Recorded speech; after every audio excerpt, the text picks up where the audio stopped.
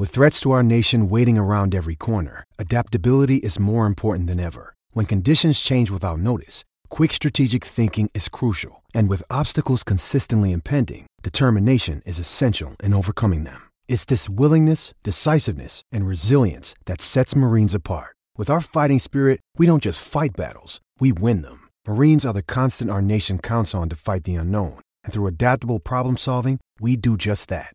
Learn more at marines.com. Another day is here, and you're ready for it. What to wear? Check. Breakfast, lunch, and dinner? Check. Planning for what's next and how to save for it? That's where Bank of America can help. For your financial to-dos, Bank of America has experts ready to help get you closer to your goals. Get started at one of our local financial centers or 24/7 in our mobile banking app. Find a location near you at bankofamerica.com/talktous. What would you like the power to do? Mobile banking requires downloading the app and is only available for select devices. Message and data rates may apply. Bank of America N.A., member FDIC. This is a Crowd podcast. How do you measure potential? How do you weigh up what might be? It's sport's eternal question. So much talent, so many wannabes, so few certainties. What alchemy of genetics and training, drive and luck turns young hope to gold? Coaches and parents set hearts on it. Scouts and agents gamble millions on it. None can be sure. Ask a physicist, though, and they have an answer. They say potential can be calculated exactly. It's mass times height times gravitational force. MHG, that's it. That's potential energy. It's a pretty simple equation. It's an even simpler idea. What goes up must come down. And the bigger you are, the higher you go, the greater the forces involved. For Sarah Burke, there's another part to the equation. Sarah grows up in Midland, Canada. It's a big sky, small town kind of place. She has snow, hills, and a father who makes all the time she wants for skiing. Initially, it's moguls, the bumps. To succeed over moguls, you have to stick to the snow. You have to iron out the bumps. You have to resist the upward momentum as you race down the slope. But Sarah has her sights set on the skies. The half pipe is officially off limits. It's where snowboards soar and skis are barred. Sarah, as a teenager, she's only interested in a different set of rules. Every time she races up those sheer 20-foot walls, she's making a deal. Her speed and bravery buy her freedom. Freedom from gravity. Freedom from preconceptions. Freedom to make her name. But the terms on that debt are brutal. One mistake, one hesitation, 1 millisecond out, and that potential energy at the top of her trick, it can turn against Sarah. Instead of building her profile or paving the way for others, it can tear ligaments and bruise flesh. It can break bones. It can end lives. That's the trade-off every time she starts a run. As she strives for more height, more revolutions, more fame, more influence, she takes on more risk. Her own potential, her own future, exposed to clear and present danger. How do you do that? How do you look your loved ones in the eye one moment and stare down the barrel the next?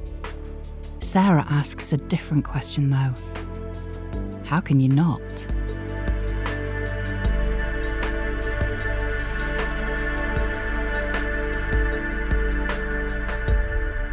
As a teenager, though, she can't do it. Not in competition. Sarah's been skiing alongside boys in Horseshoe Valley since she was 5. Carving hard, jumping high, hanging out. But when the judges come to watch, when there are scores to be handed out, somehow it's different. Sometimes she's allowed to compete. Sometimes she goes down the pipe before the action begins for real. Sometimes not even that. Every time it kicks it off. In a sport where precise technique matters more than brute power, why can't Sarah take part? Why can't she take them all on? She phones home in tears from the mountainside. The injustice itches at her. "I didn't understand why I could beat half those boys and they wouldn't let me in the contest," she says. Aged 15, she writes an email. This time it's a different request. She doesn't want entry into a boys' event. She wants a whole girls' competition. The message lands in an inbox in Leafy, Connecticut. It's where ESPN are based, the organisers of X Games. The annual event, a kind of Olympics of action sports, has only been running for 3 years. ESPN hoped it would pad their schedules, perhaps extend their appeal beyond the usual jocks. Instead, it's a phenomenon, a concept that finds its time. The Cold War's over, the Gulf War's won, but America's lost its youth. Generation X doesn't want to be taken out to the ball game. Instead, suburban kids are dropping out the mainstream and tuning in to alternative scenes. Kurt Cobain, Nirvana's doomed frontman, beams out from MTV. In a mocked-up high school gymnasium, black-clad cheerleaders twirl pom-poms as he trashes his guitar. It's a pep rally for a new spirit, a new kind of teenager, one disillusioned by the square jaws and short back and sides of collegiate sport, one sold on a counterculture. You can see it in the cinema as Point Break surfs into view. You can see it on the console screen as the pixels play out California games. You can see it in the streets as ramps are built for skaters that were once shooed away. And at X Games, it's as clear as a frozen winter's day.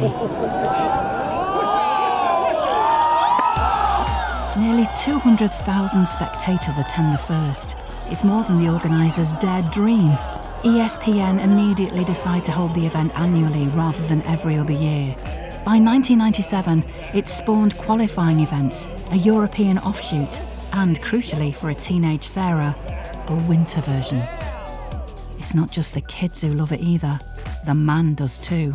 Sponsors want in, not just skate, surf and ski makers, but blue-chip brands, and they're clutching big bucks. The X Games audience is so hard to reach, so resistant to their usual tactics. This is a chance to break the ice. Nike's swoosh is one of the first logos to secure a spot. And then fast food, fizzy drink, weak beer and big trucks all buy in search of anti-establishment street cred. The money creates new gods. Skateboarder Tony Hawk becomes the name and face of a computer game. Snowboarder Shaun White is plastered with endorsements. But initially, only gods, not goddesses.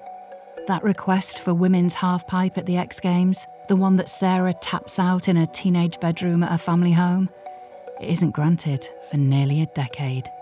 ESPN say they don't doubt Sarah's quality. They invite her to do exhibition slots. They just aren't sure if there are enough women like her to make an event. Sarah knows differently.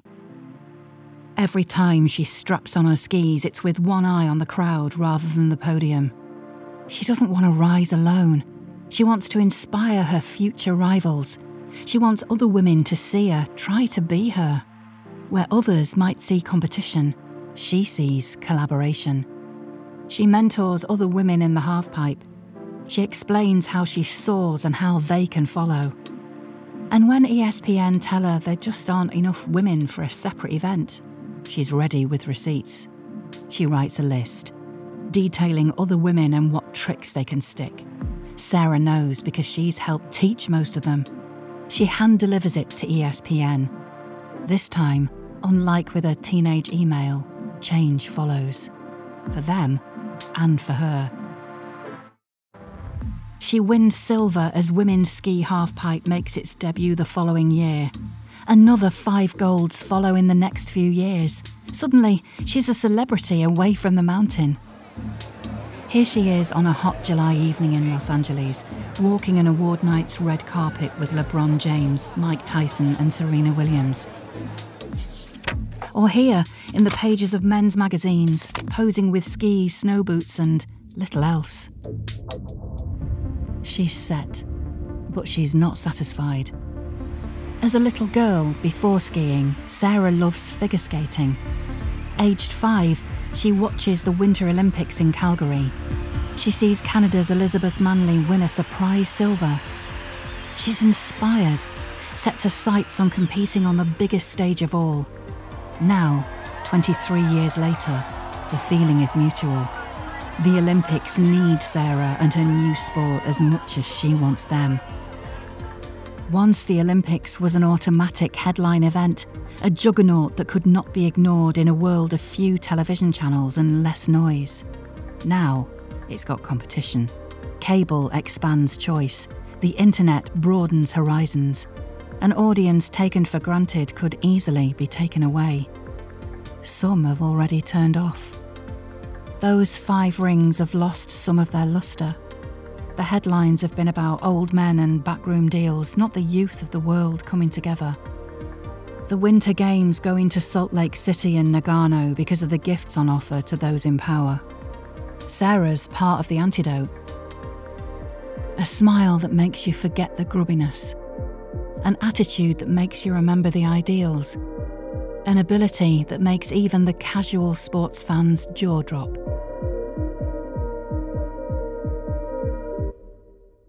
She'd hoped to persuade Olympic organisers to bring in halfpipe skiing for the 2010 Games in Vancouver. Their decision comes too late for that. Instead, it will be in Sochi in 2014. No matter. It will be the highlight of Sarah's life. The culmination of a career, the justification of a belief. A belief that says you compete because you should be able to, regardless of what they say. Rory Bushfield is lying in the snow, pleading with Sarah. He needs her help. It's a 2-second job, but it's not a pleasant one. After a heavy fall, his kneecap has slipped 90 degrees sideways. Instead of facing forwards, it's on the outside of his leg. He shunted it back before. Doing it straight away while the ligaments are still loose hurts. Wait for a doctor and drugs, let it seize up and the recovery is longer. If you recover at all. Sarah can't do it. The sight of her boyfriend's knee sticking out at that angle turns her stomach. Rory takes the hit himself, grips his kneecap, grits his teeth, and yanks it across. Afterwards, he teases Sarah about how unreasonable she's been.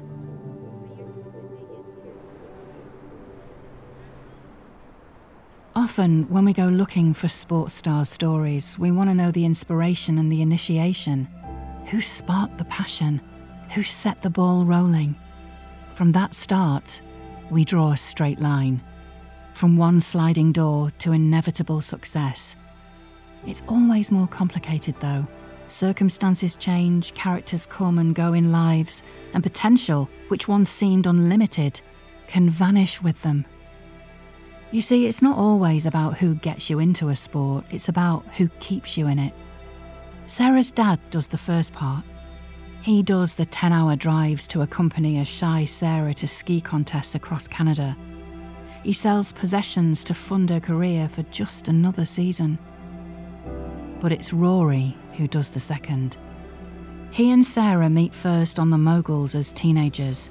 He's on the Alberta team, she's Ontario. They ski together and they dream together. Both are ambitious, not for trinkets and trappings, but for a life lived at altitude and at extremes. Most of all, they laugh together. Rory's all slacker charm and schoolboy scrapes. Sarah's endlessly upbeat with a smile for everyone she meets. They click like a lock and key. One day, as Sarah skis under the chairlift he's riding up, Rory turns to a friend and tells them, "That's the girl I'm going to marry." It takes a decade, but he does. Not long after that chairlift ride, Rory is a junior world champion on moguls. But that success puts him on a pathway to nowhere. He's promoted to a more regimented development squad, but the rules and rigour drain his love of the sport. He looks elsewhere.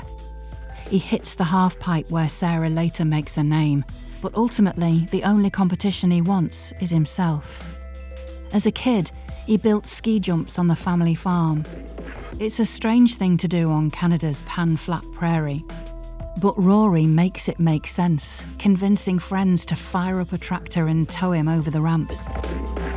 Instead of the judges and selectors, teams and rankings of organised sport, he makes that DIY daredevil stuff his career. Leaping off roofs into bushes, diving off cliffs into water, swinging off roofs with a grappling hook.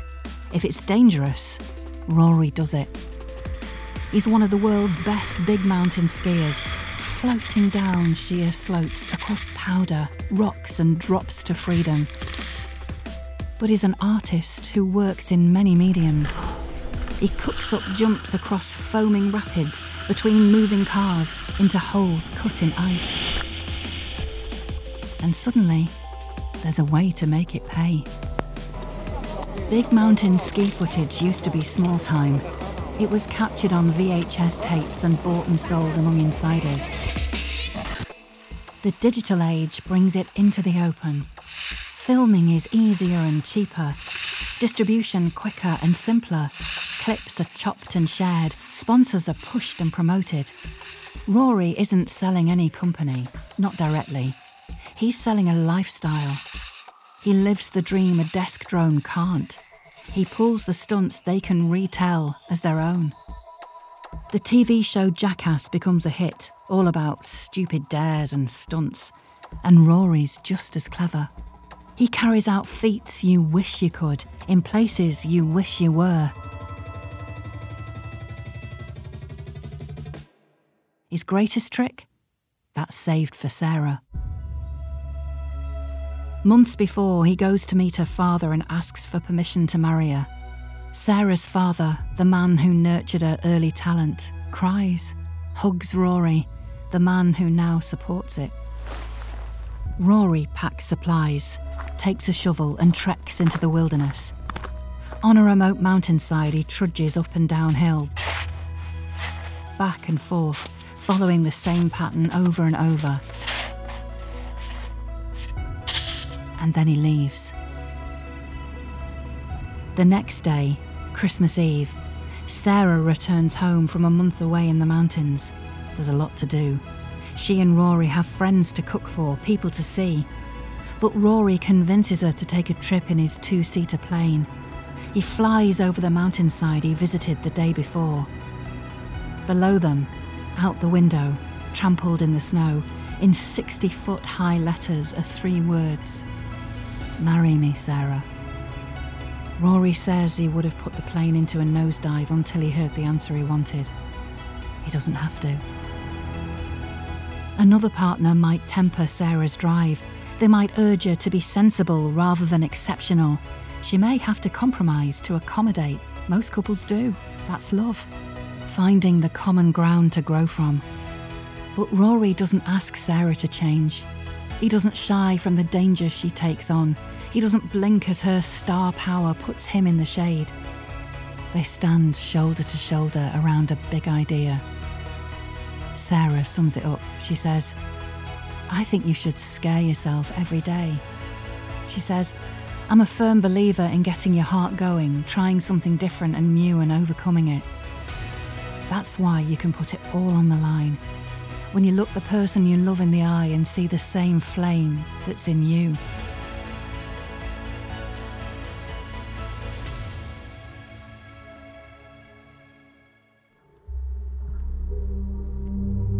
Come in fast.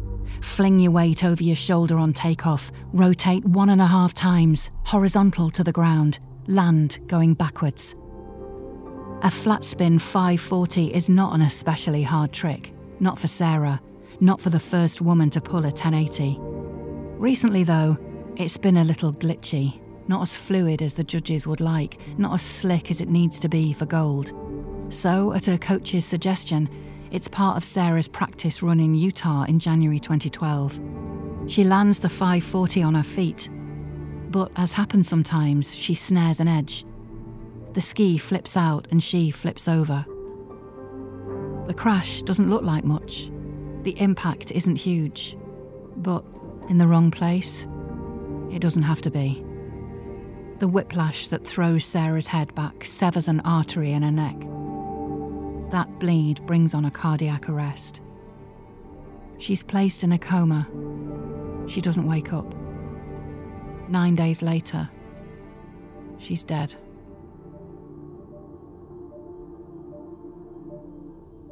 Did she over-rotate? Did she miss her landing between the half-pipe's razor lip and the hard floor? Was it a lapse in concentration as she ended her run? Sarah knew the risks. She was aware of the tiny margins and the momentous possibilities, how the forces amplify every error. At this half-pipe, they're impossible to ignore. Just 3 years before, on the very same run, a famous American snowboarder suffered career-ending brain damage when a high-risk trick went wrong. Sarah's death, like her life, asks questions you're not sure you can answer. Do extreme sports athletes fly too close to the sun? Have the money and the medals, the glory and the fame tempted them too high? When the world is saying, just do it, is there anyone stopping to say maybe, just don't? Sarah suffers her fatal fall in an event paid for by a sponsor, an energy drink maker, rather than a national federation. A minor detail, but one that jumps from the small print to a headline in the following days. You see, Sarah's insurance doesn't cover unsanctioned events. As Rory and her parents grieve, somewhere inside the University of Utah hospital, the bill is totted up. Initially, it's estimated that Sarah's 9 days' care will cost more than $500,000 American. That looming burden, though, it becomes an outlet, a way to express love rather than quantify a life. From around the world, donations arrive, $10 here, $20 there, some from those who knew Sarah, more from those who didn't. Overhauling that mountain of debt becomes a monument to her. In the end, Sarah's medical bills are buried under the avalanche. There's enough money left over to start a foundation in her name. That is the grand gesture. But there are more. Smaller in scale, as deep in emotion. At the X Games, a week after Sarah's death, they turn off the floodlights over the half-pipe. In the darkness, a long column of her rivals and friends descend, clutching torches. At the bottom, they embrace her family, each in turn handing over a rose as they pay their respect. Back in Midland, later in the year, a smaller crowd gathers on a cloudless July afternoon. Together, 40 neighbours have lobbied to have their road renamed Sarah Burke Way, in memory of the little girl they watched bounce on her trampoline and rise to the top. Sarah's father, who still lives on the street, unveils the new name and tells of his pride in his daughter. And then there's the Olympics, the games where ski halfpipe was due to make its debut, the games in which Sarah was to star. Trennan Painter is the man who was to make sure she got there. Used to ski moguls, became Sarah's longtime coach. But it's deeper than that. He's a friend, not just to her, but to Rory too. Such a good friend that Rory got him to help stamp out his proposal in the snow. 9 months later, Trennan was best man at the wedding itself. For 2 years after her death, he and Rory plan, and then Trennan, as Canada's half-pipe coach, packs his bag for Sochi. Others also have Sarah in mind. Several of her competitors have worn stickers on their boards and helmets since her death, a snowflake and Sarah's name. A dignified nod to a pioneer, a tribute to a friend. But at Sochi, the International Olympic Committee have other ideas. A spokesman says it has huge sympathy. It absolutely wants to help the athletes remember her in some way, just not in the way they want to. The IOC bans the stickers and symbols from the halfpipe. It is not the appropriate place or time. Sochi is all about keeping up appearances. The games are a grand set piece for the hosts. The director is Russia's president, the former KGB spy, Vladimir Putin. He's the man who brought the snarl back to the Great Bear, a strong man pushing back against Western powers. In the build-up to Sochi, he offers asylum to a whistleblower who leaked details of America's spy network. He shores up Ukraine's finances and undermines its independence. He's making moves and creating waves. For a lot of Russians, that's enough. To feel like they matter, to have some pride again. And no event delivers a quick hit of patriotic pride like an Olympic Games, so long as it runs smoothly at least, and there are plenty plotting to make sure it doesn't. Based just a few hundred miles from Sochi are several separatist movements. Men who use bombs to try and blast new nations away from Moscow's grip. An Olympics is their chance to embarrass Russia on a global scale. And so when Trenin arrives for the Games, he passes through a huge concrete checkpoint 60 miles outside Sochi itself. There's only one road in and out of the resort. All along it, perched in the mountains, are watch posts and soldiers. In the city, there's snipers on roofs. There's cameras covering every angle, and anti-aircraft missiles in the harbour. The whole place bristles with security. They're not looking for Trenin, though, a smiling, tanned 40-something, or the small metal cylinder tucked in his pocket. They don't stop him as he strides to the top of the half-pipe. There's nothing unusual in him taking a couple of recce runs, but maybe there is something odd in what he does next. He slowly walks down the course, stopping every so often, stopping to shake some of Sarah's ashes into the snow her skis will never touch. Then he takes a lift to the highest point he can, looking out over the whole Olympic site, the slopes below him, the rings in the distance, and only the stars above him. He wants the full perspective of how far Sarah has come, of how much she's brought with her. Later that week, everyone in Sochi and on screens around the world can see the same. Maddie Bowman, an American, wins the first women's ski half-pipe gold in Olympic history.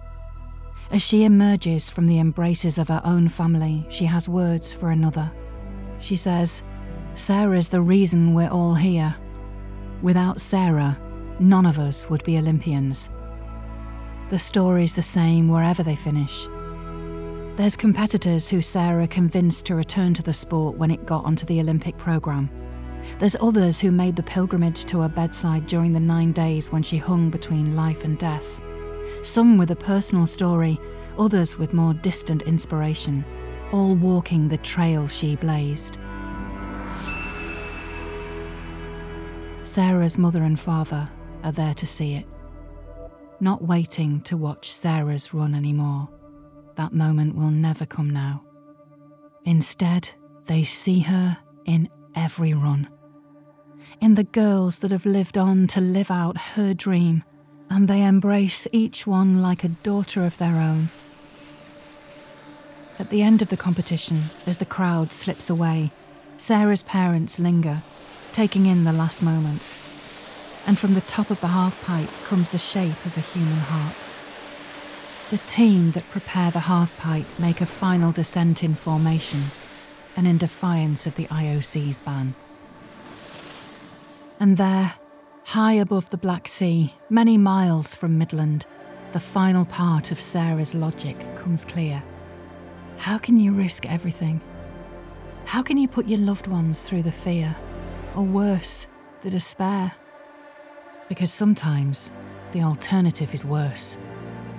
To always take the safe path, to always play the percentages, to live for a tomorrow that never arrives, not a today that is yours for the taking.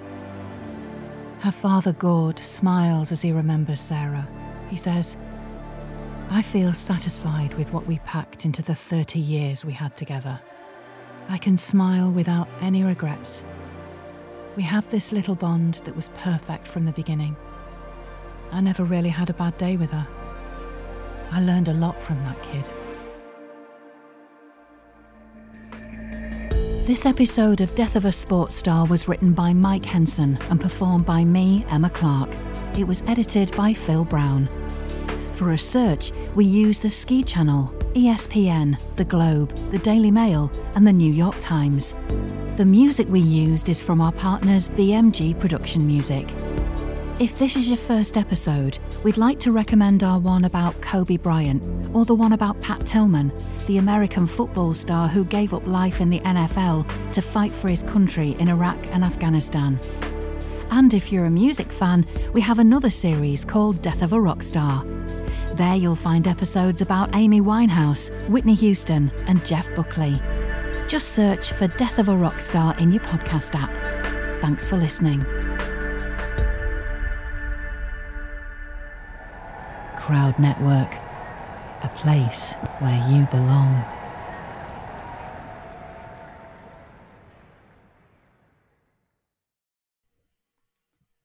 Hi, listeners. We wanted to take a moment to tell you about another podcast from Evergreen Podcasts and Sound Talent Media called Pit Lane Parlay. Pit Lane Parlay is the go-to podcast for IndyCar and motorsports-related news. Each episode, we discuss things like our favorite drivers, news clips from the last week, and generally giving each other a hard time about predictions we've made in the past and or life stories that have come up recently. We really have a lot of fun with it and really enjoy each other's company, and we hope you can come join us too. Join Pit Lane Parlay by following us on your favorite podcast today. Hey there, my name is Michael Laminato, and this is Pit Pass F1, a brand new podcast that'll take you closer to the action of the world's most prestigious motorsport. From Monaco to Miami and Australia to Azerbaijan, Pit Pass F1 is on the ground and has you covered. Esteemed F1 journalists Julianne Cerasoli and Chris Medland will take you inside the sport every round. They'll keep you up to date with the latest news breaking in Formula One and the most influential views shaping the world of Grand Prix racing. Every Friday, we'll be bringing you a track guide and race preview, and Chris and Ju will be in your feed every morning from Saturday through to Monday to keep you up to date on all the day's action on and off the track. So if you want to be in the know on the latest in Formula One, subscribe wherever you get your favourite podcasts and visit us at evergreenpodcasts.com. Pit Pass F1, a brand new show for Evergreen Podcasts.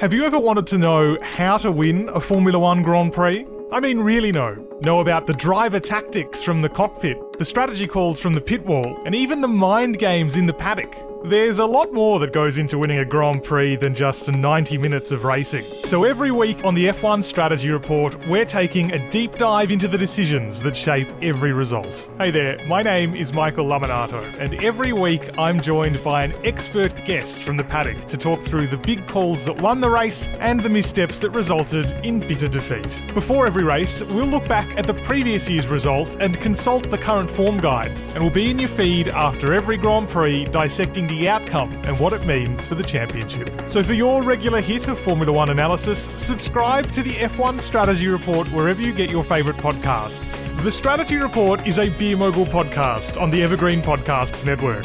My name's Michael Laminato, and I'll catch you after the checkered flag.